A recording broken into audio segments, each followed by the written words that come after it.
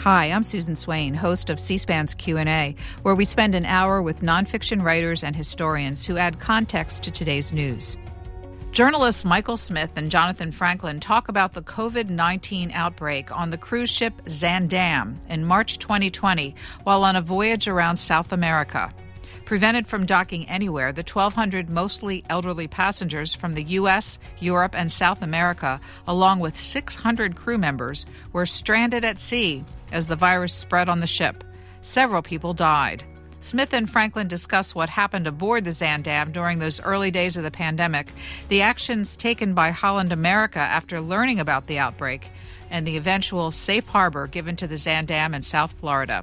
Their book is titled Cabin Fever. Hey, it's Ryan Reynolds, and I'm here with Keith, co-star of my upcoming film, If, only in theaters May 17th. Do you want to tell people the big news? All right, I'll do it. Sign up now and you'll get unlimited for $15 a month and 6 months of Paramount Plus Essential Plan on us. MintMobile.com/switch. Upfront payment of $45 equivalent to $15 per month. Unlimited over 40 gigabytes per month. Face lower speeds. Videos at 480p. Active Mint customers by 531.24 get 6 months of Paramount Plus Essential Plan. Auto renews after 6 months. Offer ends May 31st, 2024. Separate Paramount Plus registration required. Terms and conditions apply if rated PG. It's still unclear where passengers aboard the Zaandam and Rotterdam cruise ships will dock. 2 people aboard the Zaandam have tested positive for COVID-19, and 189 passengers have reported flu-like symptoms. 4 have died. It is roughly 2 days from South Florida. We would like to have medical personnel simply dispatched to that ship. Governor DeSantis said letting the ship dock in Fort Lauderdale would be a mistake. I would like to ask Governor DeSantis what his decision would be if his mother was on this ship. Andrea Anderson and her husband Rob have been traveling on the Zaandam since March 7th. How would he feel if another passenger dies because they are not able to receive the proper medical care on the ship that they would have received in the hospital? Michael Smith and Jonathan Franklin are with us, and their new book, Cabin Fever, tells the story of the Zaandam in the early days of the pandemic. Jonathan Franklin, let me start with you. As we learn in your book, there were really hundreds of cruise ships around the globe, actually, caught in the early pandemic limbo. What was it about the Zaandam that made their story especially compelling to you two? What I think that makes the Zaandam so emblematic is that it literally goes out at the last moment. And you can see this in that the State Department, some 45 minutes before the boat goes out, is saying, alert, alert, don't go out. Elderly people should not be at sea. But it kind of felt like the cruise company gambled that perhaps one last cruise could go out. They're at the bottom of the world. They're in South America. They're headed towards Antarctica. So it seemed that this one ship and these 2,000 people aboard were one of the last ships to go out. And it really is a journey that symbolizes a lot of the horrors that we all went through. Well, before we learn more of the details, Michael Smith, how did the two of you come to work on this project together? Well, Jonathan and I know each other a long time. He lives in Chile, and I used to live there and cover South America from Chile for a while. So we've always been friends, and we've always respected each other's work, and we have actually collaborated on at least one story for Bloomberg Business Week. So when I wrote a feature story about this particular cruise, Jonathan showed it to his agent, who called me and said, "You've got to do a book." And at the time, I said, I don't know if I can, handle doing a book now. I have a day job that I have to keep. It's the middle of COVID, got kids, et cetera, et cetera. And Jonathan convinced me that I should do it, and if I needed help, that he'd be happy to help. So I took him up on that very generous offer. Well, while we're talking about the business aspects, that reads like a page turner in a movie. Have you been approached about movie rights? We're looking into that. We're hoping that will turn out the way we want it to go, and we're still waiting. So we're open to any offers out there. Well, you never know who's watching our interview. Jonathan Franklin, turning to you, let me ask you about another process question. So throughout the book, readers will find that you're citing documents, emails, etc. I'm wondering about how cooperative the cruise company and the government agencies were in your work, and secondarily, how challenging it was to get their attention as the pandemic continued. Yeah, as we were investigating this, we repeatedly reached out to Carnival and Holland America and got very polite no. They were both swamped and they were also probably a little bit scared. So we got virtually no help from them, despite repeated. Same thing with the government. We fired, especially Mike, many Freedom of Information Act requests, public access records. A lot of those, like the CDC was ridiculously stringent in what they gave up. I think HHS was also not particularly generous. What did help us quite a bit is that the Australian Parliament did a very deep inquiry into another outbreak. So through all the investigation done by the Australian Parliament, that's where we got hundreds of leads and sources and pages. And so that did help us quite a bit. Michael Smith, has the corporation responded to your book since it's been published? They haven't responded so far. They did give us sort of a boilerplate response to our book, maybe a couple of sentences, basically saying they try to, they did everything they could to keep people safe, as they always do. But we haven't really heard from them since the book was published either. So let's get into some particulars about the Zaandam. Staying with you, Michael Smith, who owns and operates the ship? Well, the ship is part of Holland America Line, which is one of the cruise lines that is owned by Carnival Corp, which is the largest cruise company and one of the largest sort of leisure companies in the world. So it's basically under the aegis of the Carnival Corporation. And this becomes an issue later on. What country is she flagged under? She's flagged under different ships are flagged under different countries. The Zaandam specifically is a Dutch flagged ship, but the corporation has subsidiaries all over the world in places like Panama and other places that are Bermuda and other jurisdictions that are outside the reach of the United States. So it's kind of a complicated issue in terms of jurisdiction. Jonathan Franklin, tell me more specifically about the passengers overall on this March cruise in 2020. What was the population like? Where did they come from? What were their ages?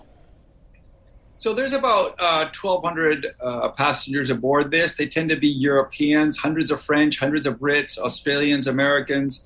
So it's a pretty northern hemisphere crowd. They are on average 65, many of them over 70. And it's a nature cruise. You're supposed to see killer whales. You're supposed to see glaciers. You get lectures at night. This was a sedate cruise. This is not some Caribbean bacchanal where everybody is getting drunk. This is definitely kind of a special occasion celebratory cruise. We found it remarkable that almost everybody we interviewed was there for an anniversary, for a birthday surprise. So it was for a lot of these people quite expensive. There's people who had saved up for years for this trip. So there was a lot of expectation that this was going to be a grand voyage. If there were 1,200 passengers, what size was the crew needed to serve them? About 600. So it's about 1,800 altogether. Yeah, exactly. But roughly 1,800 overall, 600 crew and 1,200 passengers. So, Michael Smith, a little more detail on what the corporation knew on March 7th and 8th as people were boarding this ship to take off. Well, Carnival, of course, and Holland America say that they had no reason to suspect that COVID would come aboard, mainly because they were sort of in a part of the world where there are very few cases, which was true. Argentina had about a dozen cases of COVID at that time, only, I think one death. But they had the company had quite a bit of experience, more experience than any other cruise line, I believe, in dealing with the devastating impacts of a COVID outbreak on cruise ships. They'd gone through the Diamond Princess crisis off the coast of Japan weeks before. And they were in the middle of the Grand Princess crisis COVID outbreak off the coast of California at that very time. And they had also gone through the Ruby Princess, like Jonathan mentioned, which ended up in Australia. And these were all very serious, deadly outbreaks that the cruise line had experience with before the Zaandam set sail. So they had more experience than anyone else in the world, really, in facing a horrific disease like COVID on within the confines of cruise ships. And where was the CDC in guidance to these corporations and or passengers at this point? Well, the CDC was, I'm not exactly sure. Well, the guidance they basically had given the experience of these previous outbreaks, which the CDC had to come in and really help a lot with, was that cruise ships are extremely vulnerable to COVID-19, the COVID-19 virus in terms of it spreading rapidly. The experts told us at the time that a cruise ship is basically the perfect storm, if you will, for spreading diseases like COVID, because of its confined spaces, the number of people per square meter, so to speak, and just the fact that it's just a place where a virus can really spread. So the CDC was, certainly warning the cruise lines about this. And they were well on their way to declaring that basically no cruise ships could leave U.S. ports. That came a few days later. So the CDC was quite active and quite, they basically were urging cruise lines to take care. But you report at the same time that the cruise lines were actively lobbying in Washington to allow them to continue cruising. So how did that work out? What was going on behind the scenes in Washington between the corporations and the government health officials? That's right. They did sort of ramp up lobbying, starting in, probably in March or maybe before. I'm not quite sure.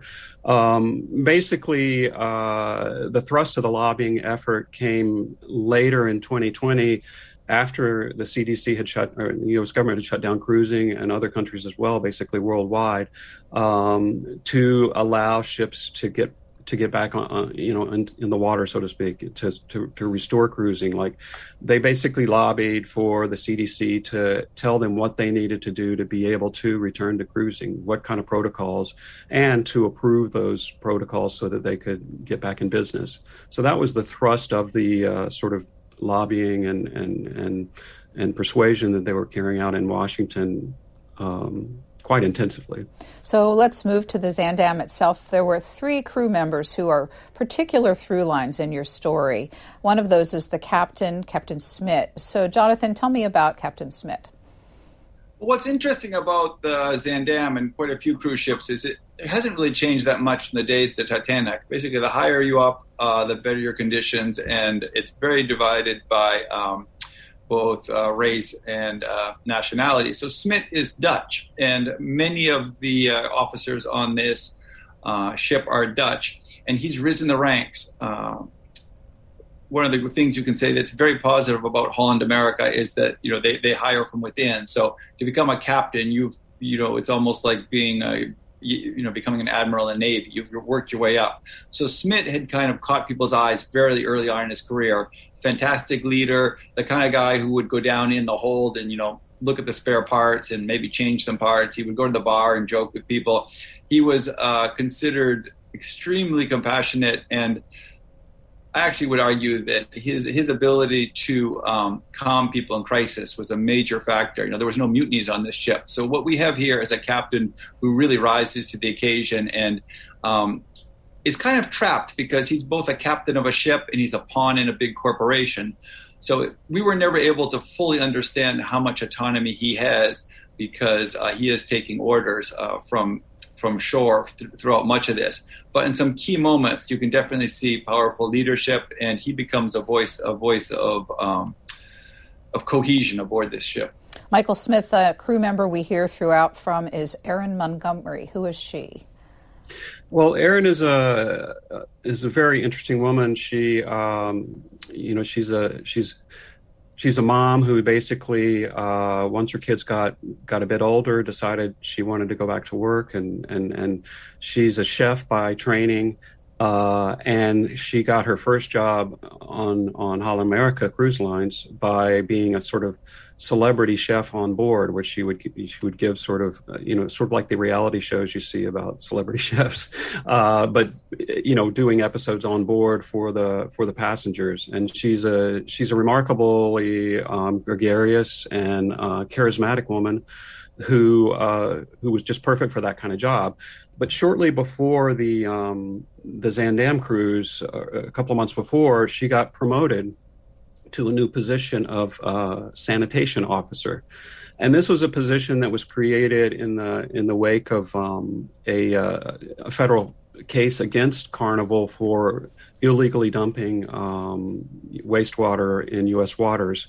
And as part of their plan to better their ways, so to speak, and comply with the law, the company created this post and put people like her on its ships, or at least on that ship. So her job was to basically police all the sanitary, regulations, so to speak, make sure there's enough chlorine in the pool, make sure the dishwashers are hot enough so you don't get foodborne outbreaks, and to make sure that all the medical records were being kept properly and procedures were being followed. So that was her job going into this particular cruise. And she directly oversaw all the folks who were responsible for washing dishes and disposing of garbage and sort of that end of the operation, so to speak.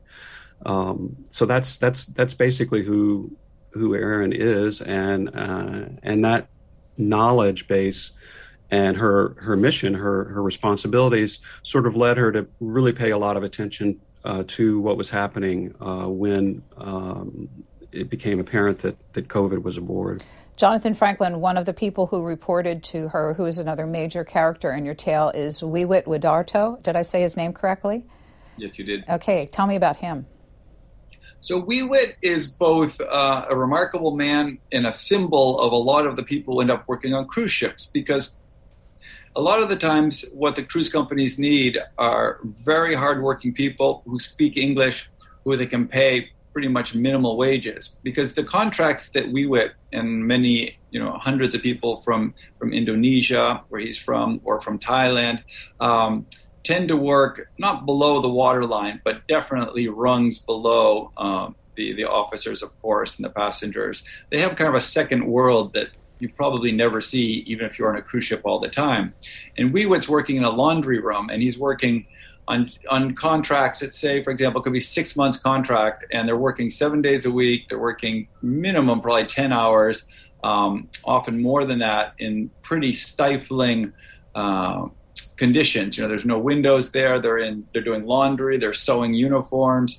They're ironing sheets. So he's part of this kind of invisible army that's underground, that out of sight from the passengers, who's really toiling day and night. And Wiwit is remarkably committed to the company. He's worked there for decades, and he sends money back home to his 2 sons and his wife back in Indonesia. We should also establish, what are the medical facilities on board a ship of this size? You want to take that, Michael? Sure. So the Zaandam, like every cruise ship, has a medical center, as they call it, which is sick bay, as they used to call it in Star Trek. That is it's a decently equipped facility, but small. In the case of the Zaandam, there were 2 doctors and I believe 4 nurses to give care to all the passengers and crew. The cruise lines have really perfected this over the years, and by design, they feel like that level of staffing in normal conditions, they're pretty confident that it's enough. The medical center has some sophisticated equipment. It had in the case of the Zaandam, a ventilator, oxygen therapy supplies, EKG kind of stuff, stuff to monitor heart issues, and just all the basic medical stuff you need to stabilize a patient if they have even serious problems, long enough to get them ashore to get care in a proper hospital. And that's basically the way medical care was designed on the Zaandam and across the industry. And that's what they had going into this. Since the corporation was aware and had dealt with outbreaks on other of its ships, did they stock any COVID tests or any masks for crew and passengers? They did not stock any COVID tests before departure. The company told me when I was reporting this story that the reason was number one, they were very hard to get. and remember back at the beginning of COVID, the pandemic, they were hard to get. I mean, that's probably true. And also they felt that they were not completely reliable, which you could argue was what was going around. But the point being, they did not have any on board. So, Jonathan Franklin, Aaron, as the sanitation officer, you write, was confident that they'd kept the virus off the ship. What were the protocols as passengers embarked? Well, what was interesting is that, about 10 days before the ship embarks, one of the chief medical doctors, Grant Tarling, starts posting some videos. And these are short videos, 3 minutes, 4 minutes. In retrospect, they're almost tragic. Because you can see that on one hand, he as chief medical doctor knows that there's something that could get aboard, but he tells the passengers, for example, bring your own thermometer, cough into your arm like this, and he shows them how to cough like that. And he, almost offhandedly, he says, you might want to consider checking to see if your travel insurance has medical evacuation. And he says it as if he was like talking about the difference between like cashews and peanuts. It's such an offhand little remark that in retrospect, it's remarkable because the passengers are promised certain things. They're told that there'll be temperature checks. They're told that people who have been through certain countries, including China, will not be allowed aboard. And what our reporting alleges and shows, I believe, is that the passengers we talked to were stunned. They said that instead of looking at their passports, they just kind of opened it up and said, whatever, come aboard. And then many of them said they did not have their temperatures taken. There was people aboard who bragged they had just come from China. So it seems that there was talk of certain enhanced screening.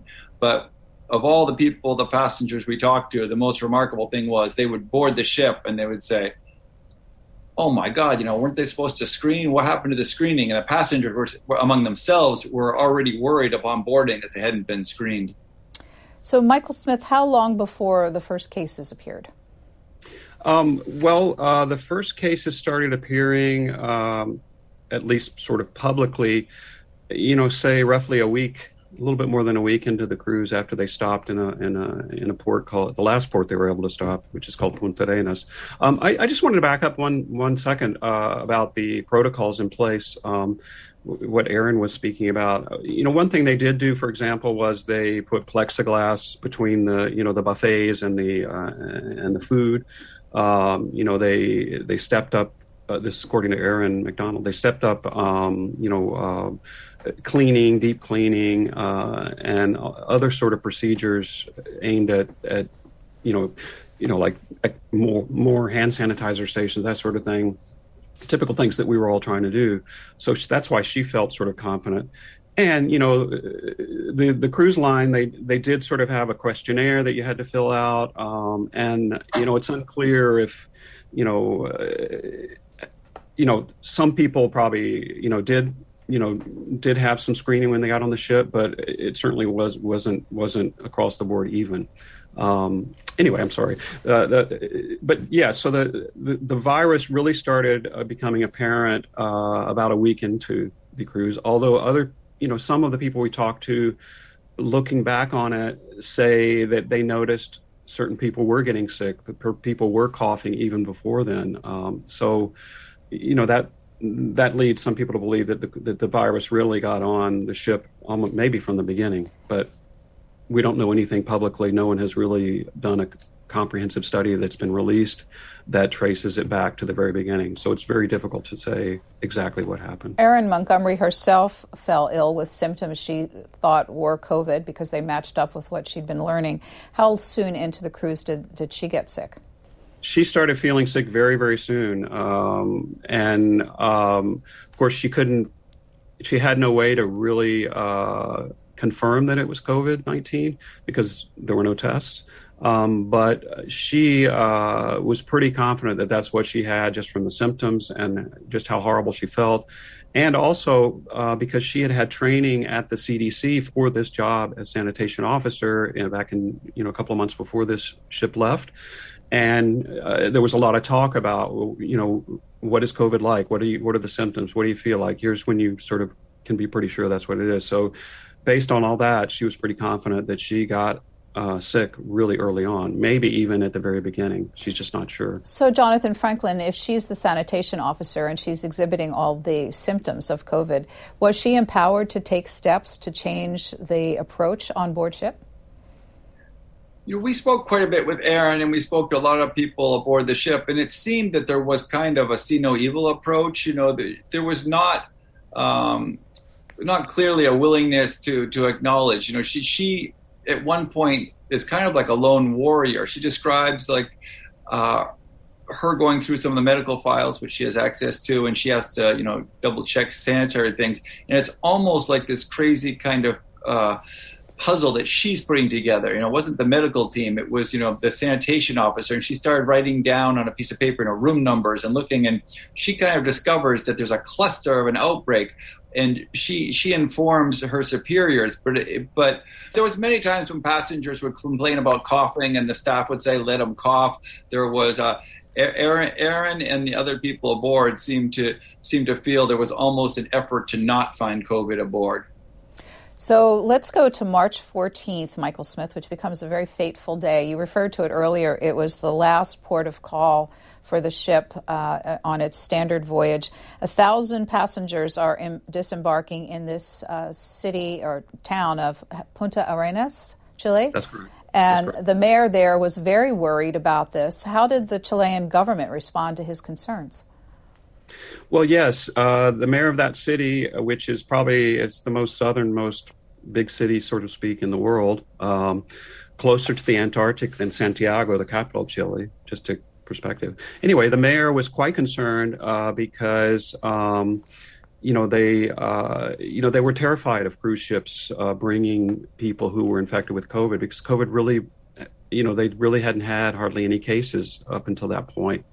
They had one, I think one of the first known cases in Chile was in fact someone who had come on a cruise ship through town just a few days before and ended up on the next stop getting very, very sick, a British man who had to be evacuated from that cruise ship, not the Zandam. So when he saw the Zandam coming into port, he was very concerned. And the Chilean government was also concerned. They sent a larger than normal contingency of health officials onto the boat to look at the medical records, talk to the doctors on board, and just get all assurances they could that there was no one with any suspicious symptoms, who were getting off into their town.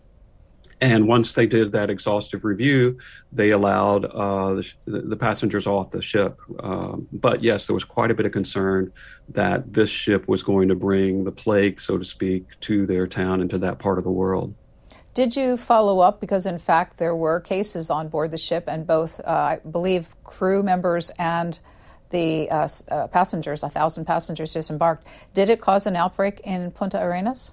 Well, I wasn't able to get any documented proof, but the mayor is convinced that, people after that ship came through who got COVID on board somehow spread it in his town, because cases did start to go up after the ship left. But there's no documentable proof, so to speak, that that's the case. It's hard to tell because there were other ships coming through. There were other factors, of course. But the mayor certainly and others in that town were concerned about that. Jonathan Franklin, you tell the story of one of the couples on board, Claudia and Juan, who visited a friend who ran an eyeglass shop in the duty-free. What was the warning that they got from that proprietor? Well, what was happening at this point, the proprietor is like, get back on the ship and find a safe haven. It was remarkable that the people on land, both in the Falkland Islands, the previous stop, and in Punta Arenas, both seemed to have a much higher sense of alarm than the people on the ship. The ship did seem to be almost this floating bubble, because in both places, locals would warn people who came off the ship, find a safe way home and soon. And we even see this in Punta Arenas at one point, as the boat's about to go back out to sea, one couple grabs her suitcases and rushes off, and all of their passengers are almost laughing at them like, what, you're abandoning it? And to their credit, this one couple saw the light and got off the ship. But Juan and Claudia are warned, you find your way home. This is, a tsunami is coming. So what, when the ship left that port and went back to sea, at what point did the no sail order become issued, and who issued it? Why don't you take that, Michael? Okay. Right. So they, everybody got off for the day trip into the town. They got back on, and the ship left that evening. It stayed basically a day. And the plan was to go down a bit further south to a beautiful region of Patagonia in Argentina called Ushuaia. It's a really, really pretty town. And to go through the fjords. It's typical cruise ship route. But, later that night, the Chilean government, well, first of all, the Argentine government said, we're closing all our ports, including Ushuaia, where the ship was going. And the Chilean government said, we are going to close all our ports, Punta Arenas, by morning. So, you have to make plans for that. And so the captain, sort of in, full out made a U-turn, so to speak, and tried to race back to Punta Arenas to be able to get people off the ship before they closed the port. So Captain Smith, Jonathan Franklin, announces over the intercom the cruise is ending. What were passengers told would happen to them then? Well, at first they were told that they would be able to go ashore and book flights. There was a thought that they would be able to book flights at some point. There was a thought that they could be able to work some sort of diplomatic solution. And it's kind of confusing for days for the passengers and for the management, because there's a full-on diplomatic push, and there's a lot of thought that Chile has quite good relationships with the United States. There's quite a thought that somehow they're going to be able to create like a travel bubble. They'll be able to go up the coast maybe and convince the Chilean government to let them off, and they'll do a travel bubble that will be sanitary from the coast to the airport. But there's a growing sensation among the crew and the passengers that they're kind of being stuck at sea, kind of orphans, and it becomes a journey to nowhere in a lot of ways. So just in terms of timing, the Zaandam was out to sea, and they received word that Punta Arenas was going to be closing at 8 a.m. the next morning, a possibility of making it there. And then they get word what, Michael Smith? Well, they get word that, no, it's not a.m., it's actually pretty much that moment.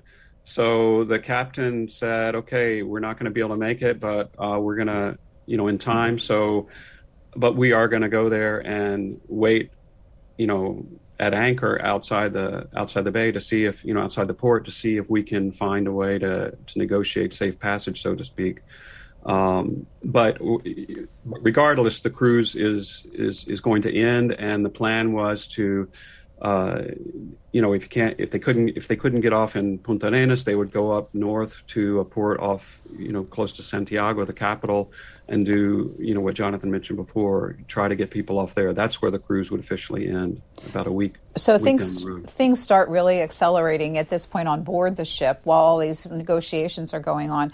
One of the things that people will probably find interesting, if not amazing, is that on March 16th, corporate executives have essentially told the crew to actually create as many activities as possible to keep the passengers occupied and forget the unpleasantness. Did you come to understand, Jonathan Franklin, why that kind of order would go out if there's a virus of any sort on board the ship? It is rather remarkable, because even being generous with the idea that you have to do something with your passengers, you can't abandon them. This idea that the Carnival Cruise motto is choose fun, and this is just stunning that they've already had 2 or 3 outbreaks, probably 4 outbreaks by then. They know they have an elderly guests aboard, and they kind of pull a full-on Titanic, and the band plays on. What was happening with the medical bay and the number of crew and passengers that were ill by this time, March 16th, March 17th? Michael the medical bay... Oh, go ahead. That's fine, Jonathan. Okay, so I'll take that. So the medical bay, it's only really supposed to stabilize people. The idea is, in a normal cruise, if people are particularly sick, you can almost always pull into port and get them in an ICU. But at this point, what passengers are telling us is, especially passengers that were had their bunks or their berths on the same floor as a medical center. There's lines out the door almost. People are, there's one of the most interesting questions we ask people is, first cough. When did you first start noticing coughs? And at this point, there's just a chorus of coughs aboard, and people are lining up outside. Both crew and passengers are lining outside the small medical center, seeking help. Many of them are not, deathly ill, but there's clearly just a raging outbreak aboard, and at that point, for a lot of people, it's just a horrendous cough. Michael Smith, on March 17th, you give readers a look inside the Carnival Corporation's command posts tracking their ships at sea. What did you learn about what they were keeping an eye on globally? Well, Carnival has a very sophisticated system for keeping track of all their ships, because at that time they had about 100, more than the British Royal Navy, of cruise ships all over the world, multiple different cruise lines. And they have, so they, a couple of years before, they built a sort of like a command center where you could see, data about every single ship and, where it is, what they have aboard, et cetera, what's going on. And people who were trained to do that. So they were, we weren't actually there, but from talking to people and just understanding how they work, they were, they were trying to maintain a clear and accurate picture of where all their ships were and how they were going to get them home, because there were a lot of ships still out to sea when they started shutting down cruising. So they had to find a way to get them to a port safely. And that's what they were trying to do with the Zaandam. And it was complicated by the fact that they were so far from home, because home being a port in Fort Lauderdale, that's the home base for the Zaandam. They were literally on the other side of the world, and it was a sort of a hostile world that they were facing increasingly, where not just Chile, but every country along South America, just like everywhere in the world, was really, really reluctant to let a cruise ship dock because of the worries of spreading disease and the history there. And they basically said, you can't stop here.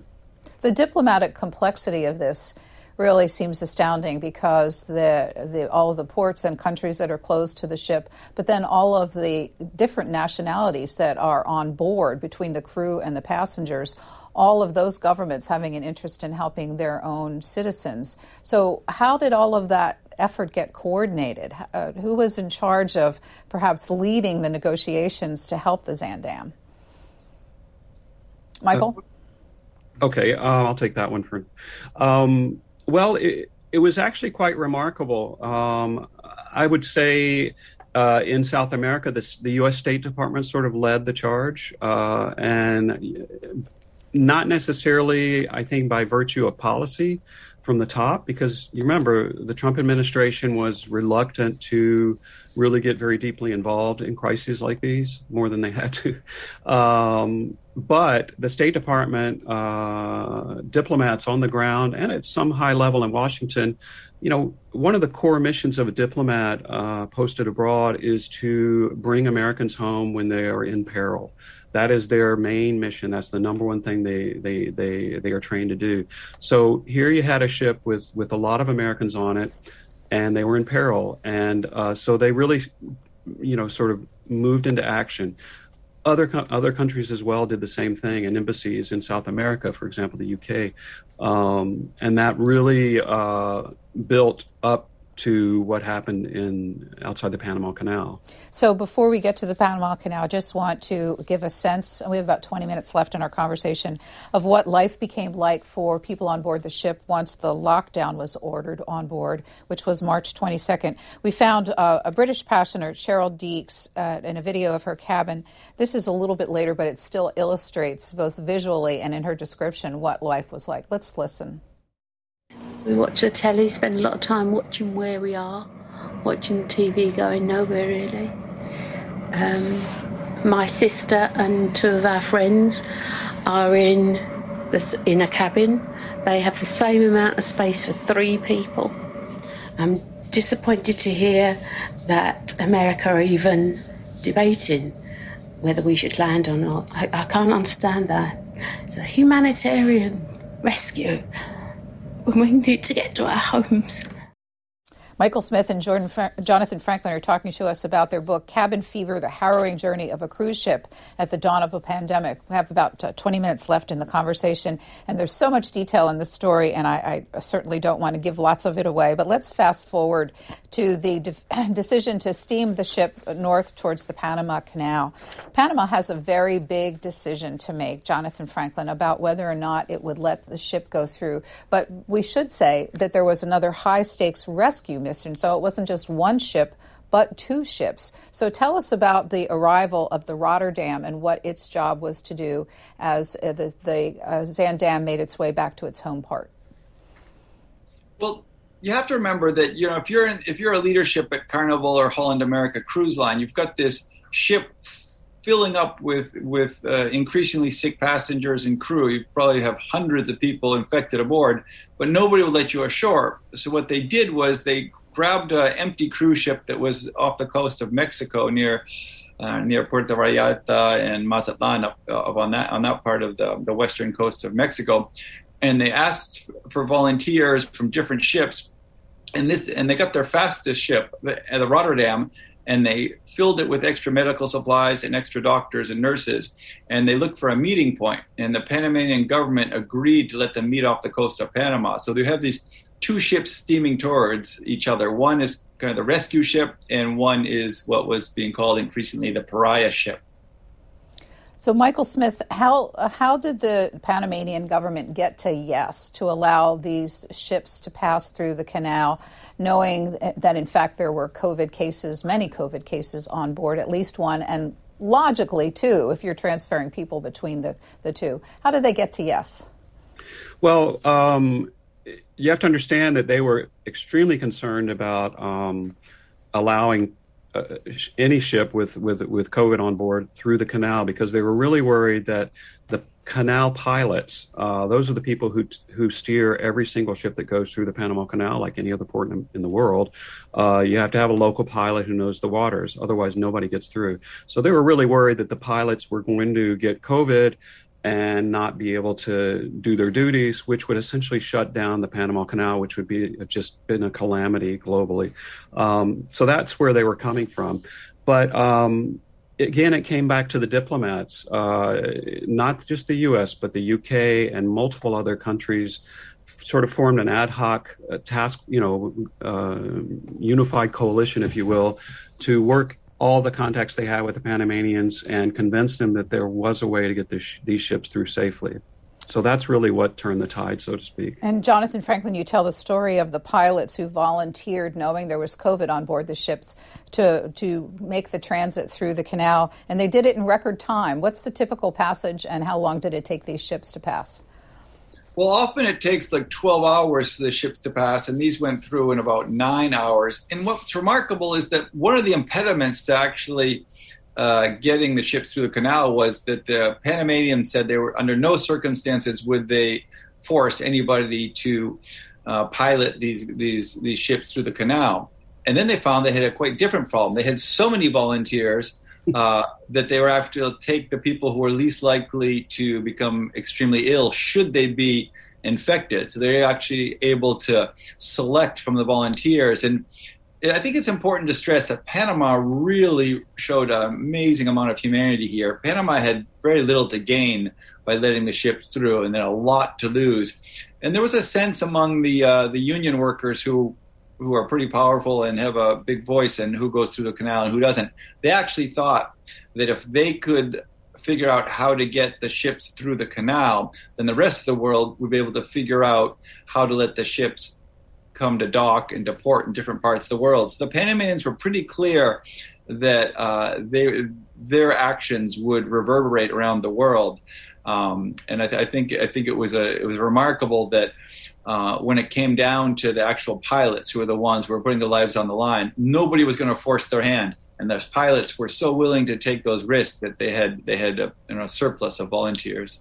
The final week of March, and the ships are now in striking distance of home port. What was Governor DeSantis' view about them coming home at this point, Michael? Well, Governor DeSantis was quite, resistant, if you will. He was really worried about, he said he was really worried about, this, basically this ship going up and just spreading COVID at an extreme rate all over South Florida. He said that was his biggest concern, and the only way he would get behind this is if the cruise line made sure that everyone would be taken off the ship in one of these sort of bubbles, not exposed to anybody else, and taken straight to the airport, put on charter flights and out of Florida. That was his main priority. And he expressed those quite clearly to the consternation of a lot of people on board the ship, like that poor woman you played. So that was sort of what they were up against. And the Trump administration also was sort of not really very engaged. I'm talking about the White House. Again, the people in the federal government below that, like the Coast Guard, CDC, were just working miracles to make this happen. But they had to overcome first the political resistance, which luckily they did. And as the time and days progress, one can only imagine that the cases on board continue to increase and that some people at this point were very, very sick. Is that correct? Yeah, that's correct. There was a very dramatic situation shortly after they cleared Panama in the Caribbean where they really needed to get some people off the ship. They were running out of oxygen in the medical center, and they tried to, they made a desperate attempt to stop in a tiny island that's part of Colombia called San Andres. Again, they ran into political opposition despite heroics by the diplomats involved, and it didn't work. So, and this just became more and more acute as the ship neared Florida. President Trump got in on the case on March 31st. Let's listen to what he had to say. What guidance are you offering to Florida when it comes to the two Holland American cruise ships that are seeking to dock here? Yeah, well, I'll be speaking. I'm going to be in fact, he has a call in to me. We'll be speaking to the governor, and we'll be speaking to him soon. But there's a case. We have two ships. There are people that are sick on the ship. And we don't want to be like they're going to be ghost ships. People turn those ships away. There was a ship, as you know, in a certain part of Asia, and from port to port, nobody would take it. But in the meantime, you have people that are dying on the ship, or at least very sick, but they're dying on the ship. So I'm gonna do what's right, not only for us but for humanity. I mean, these are two big ships, and they have a lot of very sick people. And I'll be speaking to the governor. Let's do just a couple of. Michael Smith, that was March 31st. How soon after that did Governor DeSantis relent? Pretty much the same day, I believe. It didn't take long for him to come around. Although who knows, maybe he had already come around. But yeah, I think President Trump, when he came around, that probably helped things. And of course, the ship did make it very quickly after that to Florida. April 2nd is the day, Jonathan Franklin, that the Zandam came into home port, and you have another heroic pilot boat captain, Todd Cooper, at the helm. What's his story? I think Mike will take that one. Mike had extensive conversations. Okay. And it's a remarkable story. He's quite a remarkable man. I mean, I spent a lot of time with him. He took me out on one of his to show me how he does his job, and it was a very similar case to the pilots in Panama. As soon as he heard about the Zandam outside of Panama, he started saying, "Look, we have to his fellow pilots at the port of Fort Everglades. We have to help this ship. We have to do anything we can to make sure that it comes in safely, and I'll volunteer to do it." And a lot of other of his co-pilots volunteered as well. He said when he saw that, all he could imagine was his grandmother being on that ship, dying, and the world turning its back. And he said, that's just not what you do. It's just wrong. So he was ready, and he rallied, and he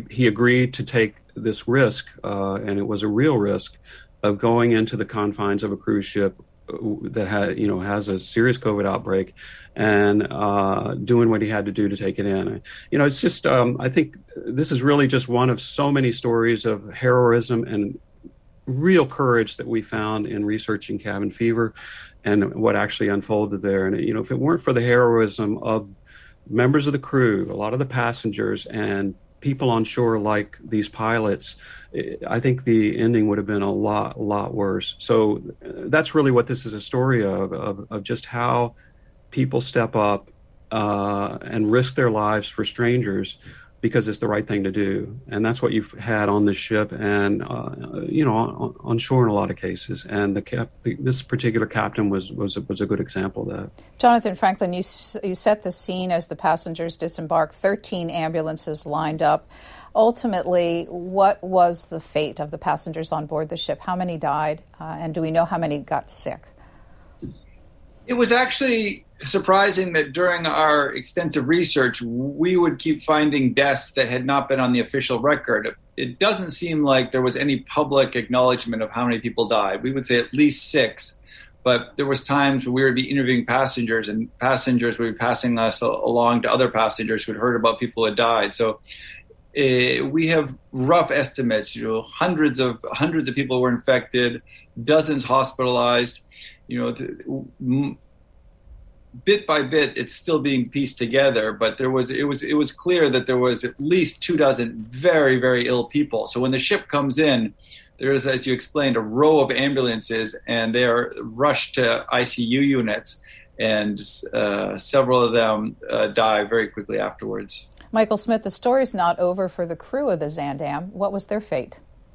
Well, yeah, the crew were stuck in in limbo, so to speak, not just on the Zaandam, but on every cruise ship in the world. We're talking about tens of thousands of workers on ships who just were not being allowed to get off by the government, starting with the United States. So in the case of the Zaandam and the Rotterdam, the crew was not allowed off because, again, officials were worried about them spreading COVID. So they were taken back out to sea for weeks and weeks and weeks. And while the cruise lines tried to figure out a way to get them home because cruising was ending. It was this really, really monumental exercise in figuring out how to get tens of thousands of people to the far ends of the earth. Like we said, most workers are from Indonesia, the Philippines, etc. And there were no flights and also flying them in private aircraft was extremely expensive, and that was not what the cruise lines really wanted to do. So they were in limbo for weeks and weeks and weeks on these ships and others as the cruise lines figured out ways to get them home.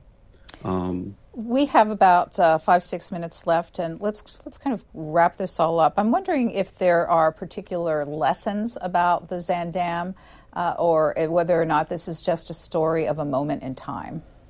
Michael? I think there are important lessons. First of all, the lesson anybody should take away from this is that, if you want to go on a cruise ship, you have to be prepared for the risks involved. And this is not something that began with COVID. There's always been disease outbreaks on ships. It's the way it is. And you should really take that into account. And with a disease like COVID that is so deadly, and God knows what else is coming in the future, it's something to think about. The other lessons is there are ways to make cruise ships safer, which the government has required cruise lines to implement.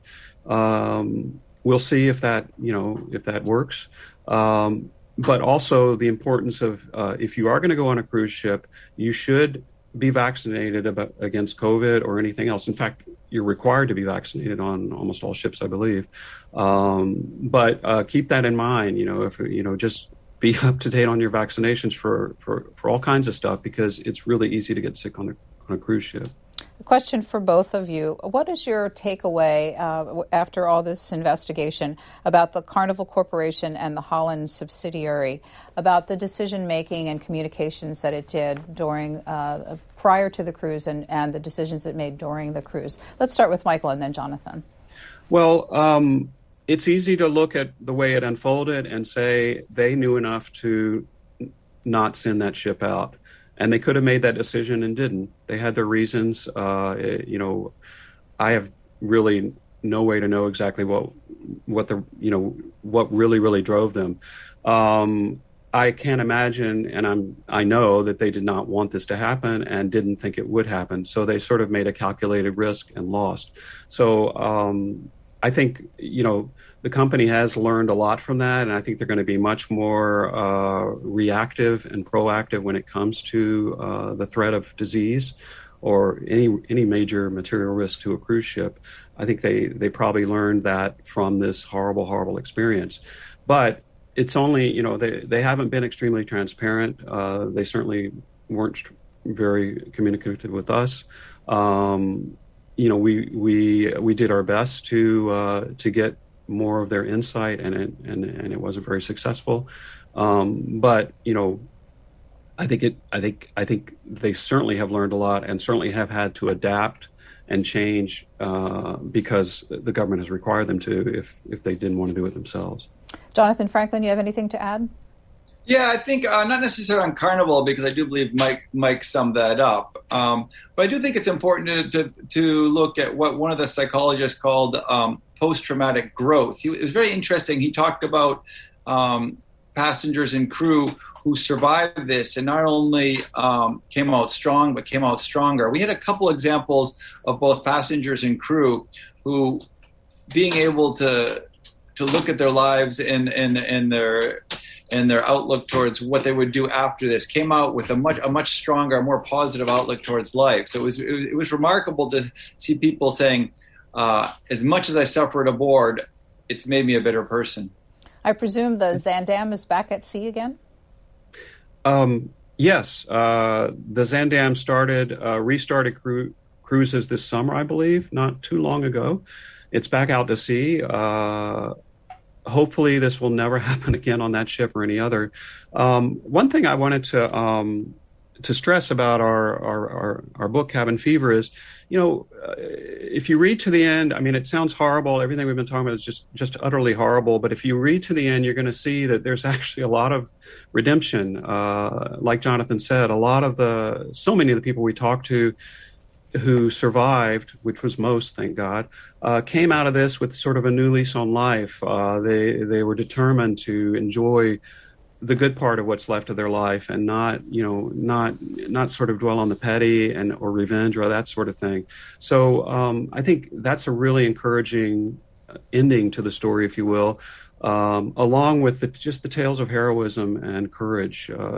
So it's really a story of human survival and redemption in a way, believe it or not. I'm going to say thank you to both of you, Michael Smith and Jonathan Franklin, for spending an hour with C-SPAN. And we're going to close a little bit differently today, because one of those people who is perhaps a happy ending story is Ann Wegeman. And we found a video that she made on March 29th in the middle of the lockdown aboard the ship when things were at their most challenging. And she composed a song that we're going to close with. Would you tell us a little bit about her, please, Jonathan? So Ann Wegeman was a musician who went aboard. One of her ideas was to save up enough money to buy instruments. And so she was from Holland, and she knew nothing about cruise ships. And quite early on, she was stressed. She was overwhelmed. She was having panic attacks because it was just so much of a workload.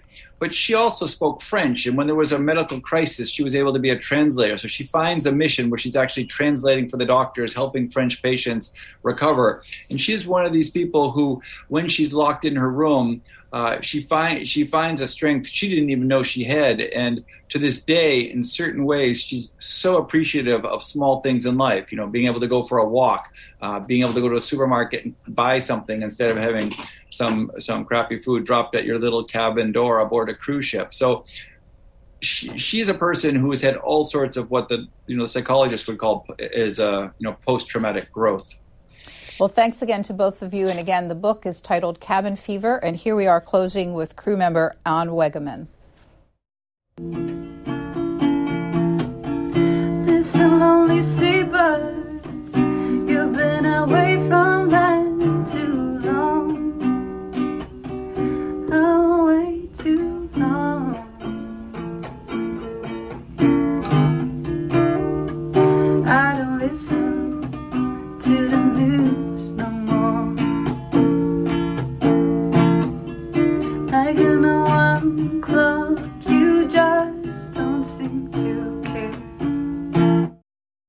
Thanks for listening to C-SPAN's Q&A, and subscribe to us wherever you get your podcasts so you'll never miss an episode. And while you're there, please take a minute to rate and review us. You can also send us an email about Q&A at podcasts@c-span.org. Send me your questions, your comments, or ideas. Your feedback is welcome.